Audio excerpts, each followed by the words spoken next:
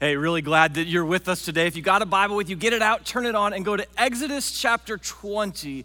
Exodus chapter 20. So I have two older sisters. I'm the baby in the family.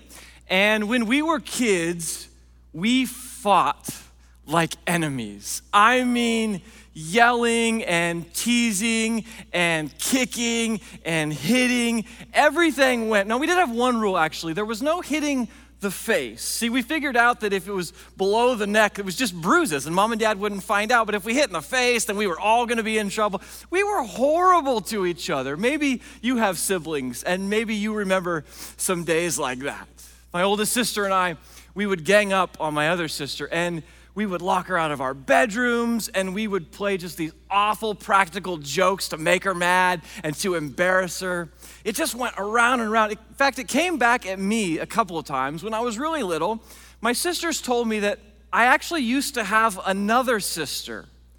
And one time when we were camping, she misbehaved, and so my parents sacrificed her in the campfire. And they told me that if I didn't behave, the same thing would happen to me. We were just awful to each other. And I remember my mom used to always say, one day you kids are gonna be all grown up, and you're gonna wish that you were nicer to one another. You're gonna wish that you'd have gotten along. And that's really the heart of a parent speaking, right? A parent wants their kids to get along, wants their kids to be nice to each other. My sisters and I each have 3 kids of our own now, and we don't want our kids to treat each other the way that we did. We want them to get along. That's the heart of a parent, that our kids would get along. So the Bible says that God is a parent. The Bible says that God is our heavenly Father, that we are His children, and He is our heavenly Father.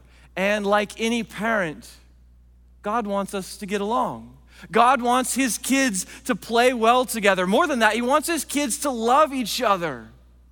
And so it's not really much of a surprise then, as we're journeying through the 10 Commandments, these ancient, famous laws in the Bible, it's not much of a surprise that the majority of God's commands are about how we treat each other.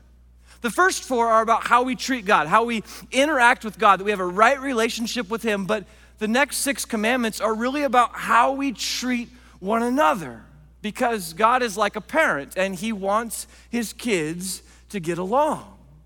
So that's what we're going to talk about today. How are the kids getting along? How are they treating each other? See, it's kind of easy to love God. I mean, He's perfect. But how about His misbehaved, loudmouth, obnoxious kids? How are we treating each other? So let's jump into that and talk about how are God's kids interacting with each other. And we're gonna look to the 10 Commandments. We're gonna look at the 6th commandment today. And it's very short. Here's what it says. Exodus 20, verse 13 says, "You shall not murder." And God just jumps right into the deep end here in the pool. 4 words, that's all we get. In Hebrew, it's only 2 words. It's just, don't murder. And you hear that and you go, whoa, whoa, whoa. That's pretty heavy, right? But then, I don't know, I kind of feel like it's also really obvious. Like, did God really need to say this, that we shouldn't murder each other? Doesn't it feel like we kind of already know this? In fact, as far as we know, every human civilization has had a law against murder. It's like it's written in our hearts that we should not murder each other. And that is the word here, murder. Some of your Bible translations might say, you shall not kill or do not kill, but the better translation is murder. God's not talking about self-defense or war. He's talking about taking of an innocent life. But I think about it and I go, if murder is wrong, and we know murder is wrong, why does God waste ink writing this commandment? Why isn't it just 9 commandments and we all pretty much know that we shouldn't murder each other? We already know that. Why does He have to tell us? Well, if you're a parent, have you ever had to tell your kids not to do something that you really shouldn't have to tell them not to do? Like, hey, don't hit your sister. Hey, don't stick your tongue to that frozen flagpole. Hey, stop putting Cocoa Puffs up your nose. Hey, don't stick a fork in the toaster. These are things like we shouldn't have to tell our kids, but we do, right? Why? Because most of us have a kid who will probably stick a fork in the toaster if we don't tell them not to. So why does God stop and tell us, do not murder? Well, I think it's because God knows that there are going to be some days that we want to kill each other. There are just going to be some of those days where even the people closest to you, they betray you, they annoy you, they hurt you, and you're going to want to kill them. And it's almost like God is putting his finger on something here. He's pushing on something that we can develop this anger inside of us, this passion inside of us, and it can come out sideways. And sometimes it might come out just in a comment. It might even be under your breath. You go, oh, I'm gonna kill that guy. Or maybe sometimes it actually does come out as violence. I mean, turn on the news. Murder and violence are real. And so while it might seem like God shouldn't really have to tell us this, we all know we shouldn't murder each other. Well, obviously he does have to tell us. Clearly he has to tell us because it's happening, right? And God is going, like a parent, he's going, look, I want my kids to get along. I want my kids to be nice to each other, to love each other. So murder, don't do that.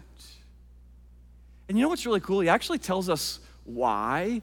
He's not just decreeing laws for no reason. He actually tells us why. Write down in your notes Genesis 1:27. It's all the way at the beginning of your Bible. And it explains why murder is of the highest offense. Here's what it says. This is at the beginning of creation. It says, so God created mankind in his own image.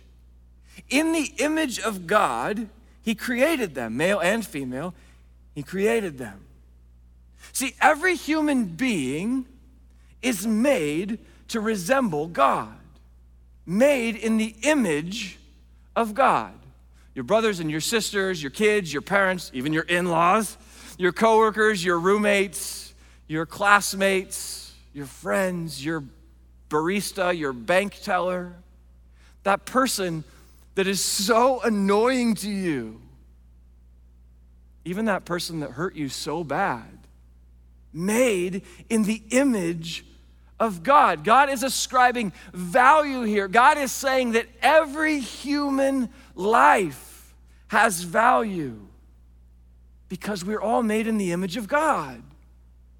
And so when it comes to murder, the thing about murder is it's not just attack or destruction on a life, it's attack and destruction on the image of God because we are all image bearers. You were made in the image of God. You were made to resemble Dad. That's why murder is of the highest offense. That's why it's such a significant crime because it's going after somebody who's made in the image of God. Remember what's going on in the world when God gives the 10 commandments. He's speaking to the Israelites. The Israelites are coming out of Egypt, a country that condones slavery and a country where they've been slaves. And what slavery does is it strips away all human value, all human dignity. It reduces human value just to the level of a possession. That's where they've been. Where they're going into the promised land is through a land called Canaan. And as they go and they see these Canaanites, they're gonna see these awful human atrocities. Things like child sacrifice. The culture they've come from and the culture they're moving towards place no value on human life. But God is trying to show these Israelites that there is value in every single human life. From conception to death, each and every human being has value. Every person you meet, made in the image of God. And murder and destruction are an attack on that image. And so to protect us and to protect his perfect image, God puts into the 10 commandments this 6th commandment: you shall not murder. It's like the most basic of dads saying, I want my kids to get along. I want my kids to love one another. I want my kids to stop hurting each other because each and every one of you has value. Now, if we're honest, we can read that commandment and we go, okay, good, cool, got it, good, we're good. Don't murder anybody. Okay, got it, we're done, right? I suspect that most of you, as you're hearing this, go, well, I this doesn't apply to me. I haven't killed anyone. And that's kind of what the Israelites did. They lived by the letter of this law. They held on to this and they said, all right, if we haven't murdered anybody, we've followed God's plan for our lives, we're good with God. What I want to do for the rest of our time is I want to jump to the New Testament. Flip over to Matthew chapter 5, because Jesus is actually going to talk about this very commandment, you shall not murder. And Jesus has this way of sort of expanding, explaining, elaborating what's behind this commandment. Because the people in the first century are like you and me, and they'll just go, oh yeah, well, I haven't killed anybody, so I'm fine. I haven't murdered anybody, so I'm good with God. But Jesus has this way of sort of peeling back and showing us what's God's heart behind this commandment. What's God really trying to get at? Is the bar really so low of like, hey, just don't murder each other? I mean, as a parent, if you tell your kids, yeah, just don't kill each other, is that enough? Or do you want them to have more? Do you want them to have a deeper relationship? So Jesus kind of presses on this and tells us a little bit more about this commandment. You shall not murder. Listen, Jesus speaking, Matthew 5, verse 21. He says, so you have heard that it was said to the people long ago, you shall not murder, and anyone who murders will be subject to judgment. So there's our command, right? There's the sixth commandment. That's what Jesus is talking about. He says, do not murder. Verse 22, he says, but I tell you, anyone who is angry with a brother or a sister will be subject to judgment. So he's going, it's not just about literally murdering somebody. It's about hating them. It's about being angry with them. Well, that changes things. You ever been mad at somebody? You ever hated somebody? I mean, that's kind of what Jesus is going after here. It's not just physical murder. He's saying, hey, tell me what goes on in your heart when you think about that person who hurt you. Tell me about what goes on in your mind when you think about that ex-girlfriend or ex-boyfriend. Tell me about the bitterness that rises when you think about that boss that treated you so poorly. Anger? Hatred? Tell me about what you feel when you turn on cable news and that commentator, that political commentator, is saying all kinds of things that you disagree with. Pretty strong reaction, right? Contempt, bitterness, hatred, anger. I think that's what Jesus is trying to get at here, that it's not necessarily just whether you've actually murdered somebody. He's going, what's going on in your heart? I love the way the Apostle John talks about this. Let me just put this right here alongside what Jesus is saying. This is from Jesus' best friend, John. And he doesn't hold back. He just walks right into it. Listen to what he says, 1 John 3:15. He says, anyone who hates a brother or a sister is a murderer. We don't like that, right? Putting hatred and anger on the same level as murder? Wow. Back to Jesus in Matthew 5, he says, in verse 22, he continues, he says, anyone who says to a brother or a sister, raka, that means like idiot or moron, he says you're answerable to the court. And anyone who says, you fool, will be in danger of the fire of hell. Like, whoa, that escalated quickly. we were talking about murder, you thought you were all right because you're going, I haven't murdered anybody. And then Jesus switches gears and he goes, what about anger and bitterness and contempt and hatred and slander and gossip? And he says, when you hate in your heart, when you're angry in your heart, he says it's the same, it has the same effect as murder. Oh. Now, is insulting someone the exact same thing as murder? Well, no, of course, it has different consequences. But what Jesus is doing is he's taking religion and he's turning it on its head. He's taking this idea of living by the letter of the law and he's turning it on its head and he goes, okay, you're not a murderer, fine. Tell me about your anger. Tell me about your contempt and your bitterness. Tell me the thoughts that you have about that person. Oh, come on, you know the one. The one that hurt you, the one that betrayed you. Tell me about how you've gossiped about them. Tell me what goes on in your mind and your heart when you're scrolling through Instagram and you see their posts and you just seethe. Tell me what goes on in your heart and your soul when you have to sit across from that person in a meeting and your blood boils. So you go back to the beginning. That person that you hate is made in the image of God. And every time you dismiss them and every time you have hatred for them and you call them an idiot and you gossip about them, you're talking about someone who's made in the image of God. And when it's a brother or sister in Christ, you're talking about someone who is a child of God, a son or daughter of the King. And dad's going, I'm not letting you treat one of my kids that way. Of course, the irony of all of it, Jesus says, is that anger and hatred actually destroys you. Not the person that you're angry at, not the person that you hate. It actually destroys you. So let's talk about this. Let me just ask you, are you angry? Are there some angry places in your heart?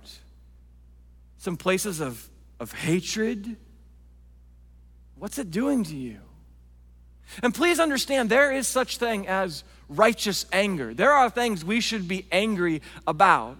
I'm angry that we live in a world where there's human trafficking. I'm angry about systemic injustice. I'm angry that there are kids right here in my city that don't know where their next meal is going to come from. I'm angry that we treat unborn children like garbage. There are things to be angry about. That is righteous anger. But there is a point where it takes control over us. There is a point where we start to see people different. It changes how we see people. A brother or sister in Christ, a son or daughter of God, we start to see them as an enemy. We start to hate them. We gossip about them. We slander them. This is what Jesus is talking about. And God, our perfect Father, doesn't want us burdened with that kind of anger and that kind of hatred. He doesn't want you walking around carrying that. And he doesn't want you destroying his image that is in every person that you meet. He doesn't want you tearing down his children. So are you living with anger in your heart and bitterness and hatred? Are you carrying it around? You wake up with it every morning, it's there. We'll come back to that. Because like we've done throughout this series, what I want to do is not just talk about what God says not to do. I want to talk about the positive. I want to flip and go, what is God calling us to? The Ten Commandments are not a series of don't do this, don't do this, don't do this. God is calling us up to something. So what's he calling us to?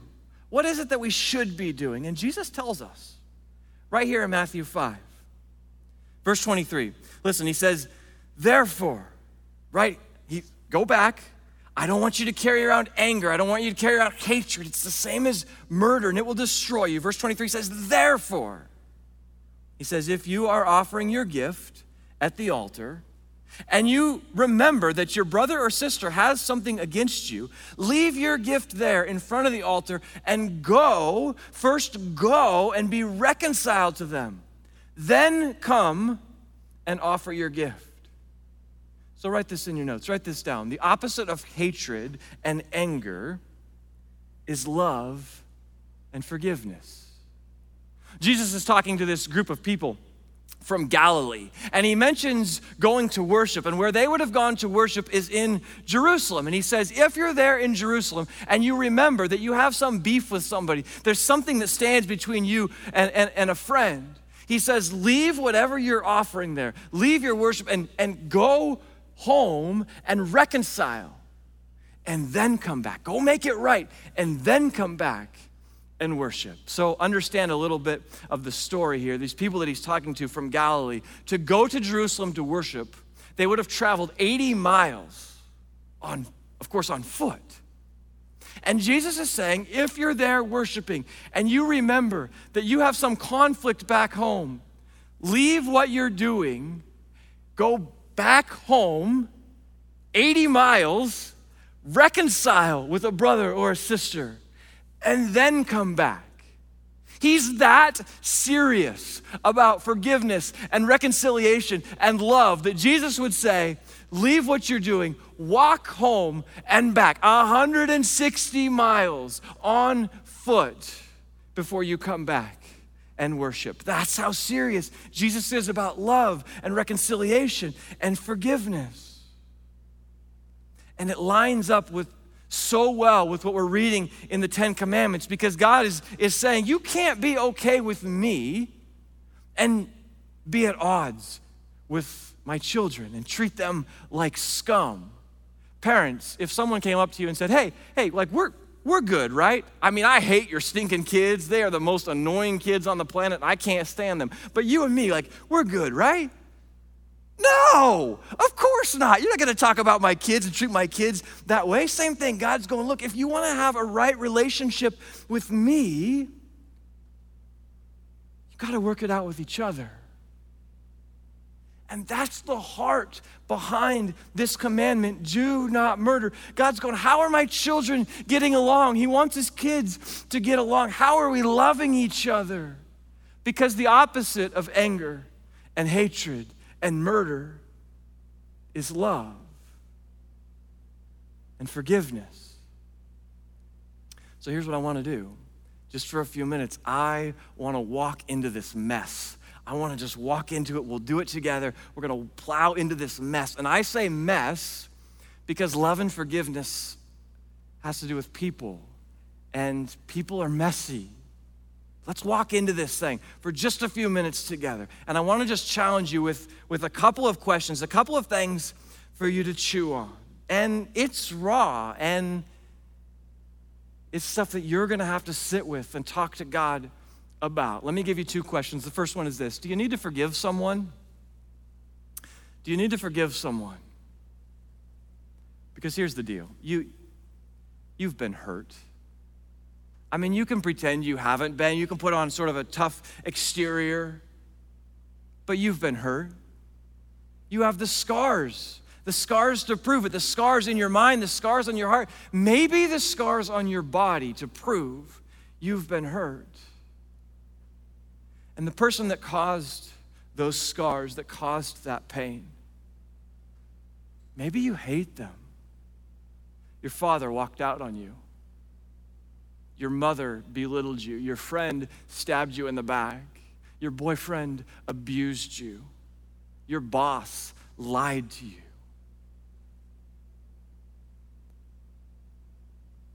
Oh, it happened. You have the scars to prove it. Your hurt is real, and it hurts. That's why we call hurt, because it hurts. Is it time to stop hating them? Is it time to forgive them? And forgiving doesn't mean forgetting. No, that's dumb. Get out of here with that. Boundaries are important. It doesn't mean letting someone hurt you again. But is it time to say, yeah, you know what? You hurt me. You sinned against me, but I don't want to see through that lens of hurt all the time. I don't want to nail you to the wall every time I think of you anymore. I don't want to curse every time I speak your name. I don't want to bring up that offense, that hurt, every time we have an argument. I don't want to see through that lens anymore. I don't want to be controlled by my scars anymore. I don't want to see you in light of my hurt, in light of my pain, in light of my scars. See, when I think about this, I can't help but think about another guy who has scars. His name is Jesus. And he has scars right here on his wrist. They drove nails right there between the bones so that it wouldn't rip out when they nailed him to a cross, so that there was no escape. He was nailed to that cross and he would die on it. And when he came back to life, this is so awesome. When he came back to life, the scars were still there. Because Jesus' death and his resurrection doesn't eliminate your scars. It doesn't mean that your pain isn't real. It doesn't heal all your scars, but it does start to heal our wounds. It does start to provide comfort. His death and his resurrection provide answers and peace and comfort to our wounds. He bandages us up and cares for us. I'm so glad that he carried those scars just like we do. And yet, he would forgive the very people who nailed him to the cross, and he would forgive us. And I wonder for you, if it's time, just like Jesus forgave you, if it's time to forgive that person who scarred you. Not because you're letting them off the hook, not because you're forgetting, but because you're not going to carry that anger anymore. And because that person you hate them so much. But that person is made in the image of God. They are made with value. And if you're a Christ follower, you can't keep hating them. And I know it doesn't make a lot of sense and it doesn't square up in our minds and it doesn't match our emotions. But if we want to have this right relationship with God, with Dad, he's going, you can't hate my son or my daughter. And so maybe it's just out of obedience. Maybe you go, God, okay, I want to forgive. I don't even know what that looks like. And so your first step is just talk to him and go, God, help me. I hate that person. Help me to forgive them. Maybe your step is to pick up the phone and call them and to start to try and reconcile with them. Maybe they don't even want to reconcile with you. Maybe it's not possible for a whole number of reasons. But in your heart, can you start to forgive? I know the scars are painful. I know the scars are ugly and they're a reminder of your hurt. And I know that on your own, you can't forgive that person you hate, that person who hurts you. But with Jesus' help, you can. You can be done carrying around that anger and that bitterness. God's kids can get along. Second question. Do you need to ask someone to forgive you? Oh, I know this is messy. I know. Jesus says, if you remember that someone has something against you, go and reconcile and then come and worship me. Maybe it's time to speak those 4 most significant words. Will you forgive me? There are no more powerful words, but oh my gosh, it takes a humble heart. But that's obedience. The opposite of do not murder is love and forgiveness. Murder and anger and hate end the potential for reconciliation. But love and forgiveness open the doors, begin the process of reconciliation. And I say process because forgiveness is just that. It's a process. You can say today, I want to forgive, and you can wake up tomorrow and you have to ask God to help you again because that bitterness is back. That bitterness that will try and control you, that anger that will try and take control of your life, it'll be back. It's just the journey we're on. Yet I imagine Jesus walking to the cross, not with anger and hatred in his heart, not with contempt and bitterness, but somehow with love and forgiveness in his eyes. And now he's calling us to love like that and to forgive like that. And it's not going to be easy. But Christ follower, you've been forgiven and you are loved. And God is calling you to give that same kind of forgiveness and that same kind of love. Let's not stop on you shall not murder, but turn it to love and forgiveness and reconciliation. I want to end this way. I just want to ask you, wherever you are, sitting in your living room, dining room, wherever you are, if you're able, would you just close your eyes for a minute? And I want to just read through a passage from 1 Corinthians. You've probably heard it. It's about love. It says this: love is patient, and love is kind. Love does not envy, and it does not boast. It is not proud. Love does not dishonor others. It is not self-seeking. It is not easily angered, and it keeps no record of wrongs. Love does not delight in evil, but rejoices in truth. Love never fails. God, would you help us to be gentle with each other? Help us to forgive, God, the way that you do. God, where we've sinned, where we've hurt people, would you help us to be humble enough to ask them for forgiveness? It feels like such a big task. But God, with your help, we can do it. Thank you, Jesus, that you died to forgive us of our sins. That all we have to do is believe in your name and we will have that forgiveness and eternal life. Thank you, Jesus, that when you came back to life, you carried with you some scars. You're just like us in that you carried those scars. The pain is real, but in spite of those scars, there is hope, and there is love, and there is forgiveness. Give us the strength to forgive like you do. Jesus, it's in your name we pray. Amen.